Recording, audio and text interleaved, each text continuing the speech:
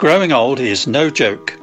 That's the title of our study today on Search for Truth Radio with your Bible teacher Brian Johnston. It's a title with which I would fully agree, considering that I suffer many of the aches and pains which are brought to someone who will be 78 this year. Remember, our studies are taken in Ecclesiastes, that strange book in the Bible's Old Testament. The final chapter we're about to study with Brian pictures many of the maladies which afflict us as we age, but it ends with a warning that for all of us, when this life is ended, aches and pains or not, God will bring every act of ours to judgment, everything which is hidden, whether it is good or whether it is evil. So here's Brian. Thanks, John. The Bible professor sums up and presents his research findings with a call to remember. Before we get into what he says, I'd like us to remember some often quoted words of Jesus Christ. We're going to discover they deliver the same message as that of the Old Testament professor in the perhaps somewhat disconcerting book of Ecclesiastes. These are the words recorded in Matthew chapter 22. Then the Pharisees went and plotted together how they might trap Jesus in what he said.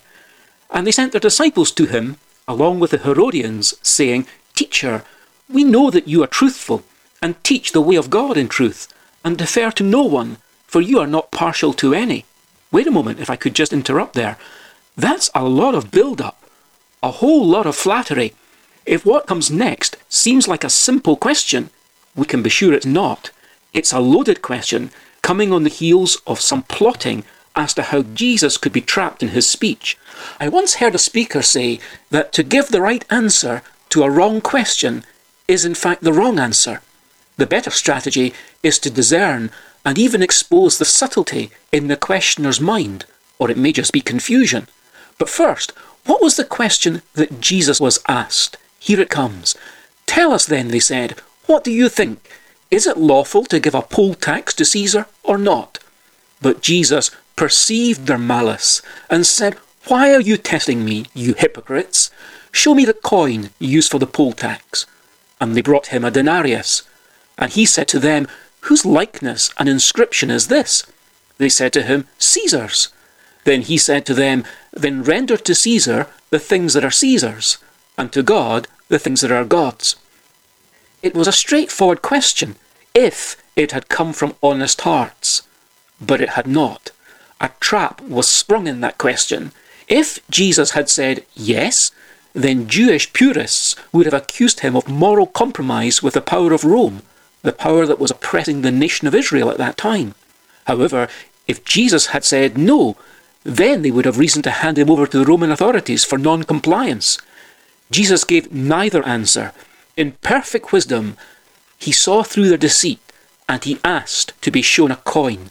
"Whose image is on it?" he asked. "Caesar's," they replied. "Then give to Caesar what belongs to Caesar," before adding, "and give to God what belongs to God." That silenced them. But what if they had asked, as they might well have done had they been even a little sincere, "What is it that belongs to God?" I tend to agree with the person who suggested that Jesus may then have said, "Whose image is on you?" Allow me to explain the force of that.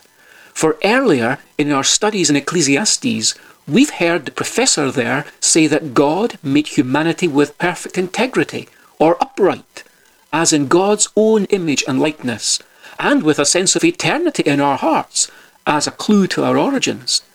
If the coin bearing the image of Caesar belongs to Caesar, then we who are in the image of God belong to God.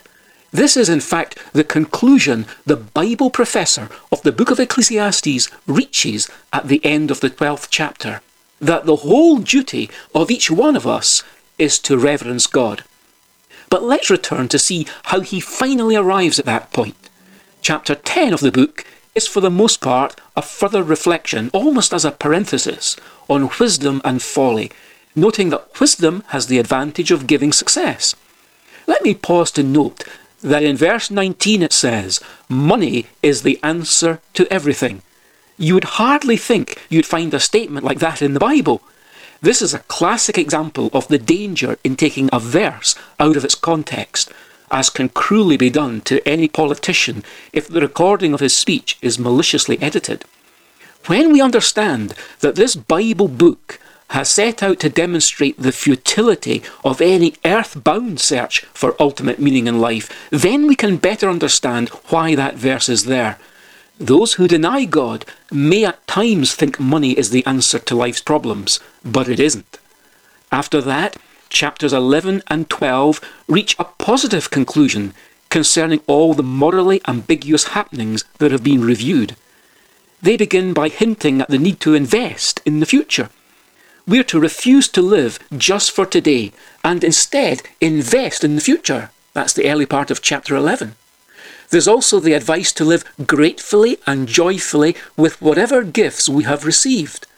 This culminates in a whole-of-life review. That's a very valuable thing. Today, it's as if society is tempting us to buy into the image of trying to stay forever young, as Bob Dylan coined it. Think of all the products for hair colour and regeneration, creams for young-looking skin, supplements to bring back youthful vitality, and so on. Celebrities are paraded before us with age-defying makeup that creates the illusion we can all go on and on looking great. It's an illusion, of course, but so popular among people who don't believe in any future life. Why wouldn't they try to hold on to the best years of this life? With all this in view, the closing words of chapter 11 are a dose of sanity. Here they are. Indeed, if a man should live many years, let him rejoice in them all, and let him remember the days of darkness, for they will be many. Everything that is to come will be futility. Rejoice, young man, during your childhood, and let your heart be pleasant during the days of young manhood. So remove grief and anger from your heart, and put away pain from your body, because childhood and the prime of life are fleeting. Following on from that, chapter 12, the last chapter, is about counselling us to be godly from youth, knowing that God brings everything into judgment. Before we hear from the professor for the last time, we're going to hear him say, remember. It's as well to be aware that to remember God is not simply to recall the bare fact of his existence, but it's about acknowledging our need to abandon our presumed independence of God and to give God his rightful place. For only then can things begin to make any sense. God alone sees and gives the complete picture. Now, contrary to the forever young illusion that we've mentioned, there now follows, right at the end of this intriguing book, a most poetic, realistic, and potentially humorous account of the effects of getting older. Here is the opening of chapter 12. Remember also your Creator in the days of your youth, before the evil days come and the years draw near when you will say, I have no delight in them. Before the sun and the light, the moon and the stars are darkened, and clouds return after the rain, in the day that the watchmen of the house tremble, and mighty men stoop, the grinding ones stand idle because they are few, and those who look through windows grow dim. Let's comment on that, because as we age, there can develop a tendency for certain conditions in which our arms experience involuntary shaking.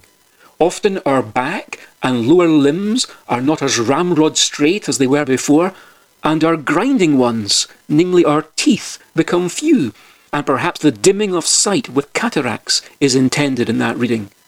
But let's continue with verse 4. And the doors on the street are shut, as the sound of the grinding mill is low, and one will arise at the sound of the bird, and all the daughters of song will sing softly. Commenting again, difficulties of digestion, the tendency to be easily startled, as well as the deterioration of hearing, which explains why the daughters of song sing but softly, are now pinpointed. Now in verse 5, furthermore, men are afraid of a high place, and of terrors on the road. The almond tree blossoms, the grasshopper drags himself along, and a caperberry is ineffective, for man goes to his eternal home, while mourners go about in the street. In old age, we tend to be more afraid of heights, and as we become less sure-footed, afraid also of being jostled in the streets. The almond tree is one that turns white with blossom, just as our hair turns white with age. And with arthritis, we become as those who hobble like the ungainly grasshopper. When I suggested humour before, I'd have to say it's a wry humour at best, for we wouldn't suggest for a moment there's anything amusing about the pain experienced by those suffering from arthritis. Now let's hear him in verse 6. Remember him, remember God, he says, before the silver cord is broken and the golden bowl is crushed, the pitcher by the well is shattered and the wheel at the cistern is crushed. The silver cord there is perhaps the spinal cord, the spinal column. The golden bowl is the skull, and the pitcher and wheel could be the heart and our circulatory system. I do recall these words being spoken at my father's funeral, although the preacher's intention was to compare the pitcher by the well to my father's habitual nearness to his Bible and his resource in God. Now follow words even more commonly associated with funerals. Then the dust will return to the earth as it was, and the spirit will return to God who gave it. Vanity of vanities, says the preacher, all is vanity. Now it only remains for us to state the professor's conclusion, and here he hits bedrock when he says, the conclusion, when all has been heard, is fear God and keep his commandments, because this applies to every person. For God will bring every act to judgment, everything which is hidden, whether it is good or evil. When my life work is ended and I cross the swelling tide, when the bright and glorious morning I shall see, I shall know my Redeemer when I reach the other side, and his smile will be the first to welcome me. I shall know him, I shall know him, as redeemed by his side I shall stand. I shall know him, by the print of the nails in his hand. So, what's the answer to the last verse in Brian's talk today? Can we escape God's judgment? The answer is a definite yes, for God came into this world around 2 millennia ago as Jesus Christ, an innocent human being. He lived a sinless life, but because the wages of sin is death, he didn't deserve to die, we did. So he took our sins, judgment and punishment upon himself and died, so that we might be made righteous and acceptable to God and live with him forever. What amazing love. I hope you enjoyed this study, if you've been following the series, and if you've any questions you'd like to ask Brian, then do write in. As usual, these study talks are available to download online or as a transcript book. So here's how to obtain the book. Either you can get it yourself by downloading a copy from churchesofgod.info/media, or if you're not able to do that and need to request a hard copy book, just write in and ask for the title. Does anyone know why we're here? You can use email or the post, and here's our address. Search for Truth, Hayes Press, The Barn, Flaxlands, Royal Wootton Bassett, Swindon, SN4 8DY, UK. Our email address is sft@churchesofgod.info. Thank you for the pleasure of your company today and taking time out to be with us. We do appreciate your interest. So next week we have the start of a new series, God willing. So why not join us to find out what it will be? So I look forward to you joining me again next time, but for now it's goodbye and very best wishes from our Bible teacher Brian, our producer David, our singers and me, John. So see you again soon, and in the meantime, may God indeed richly bless you.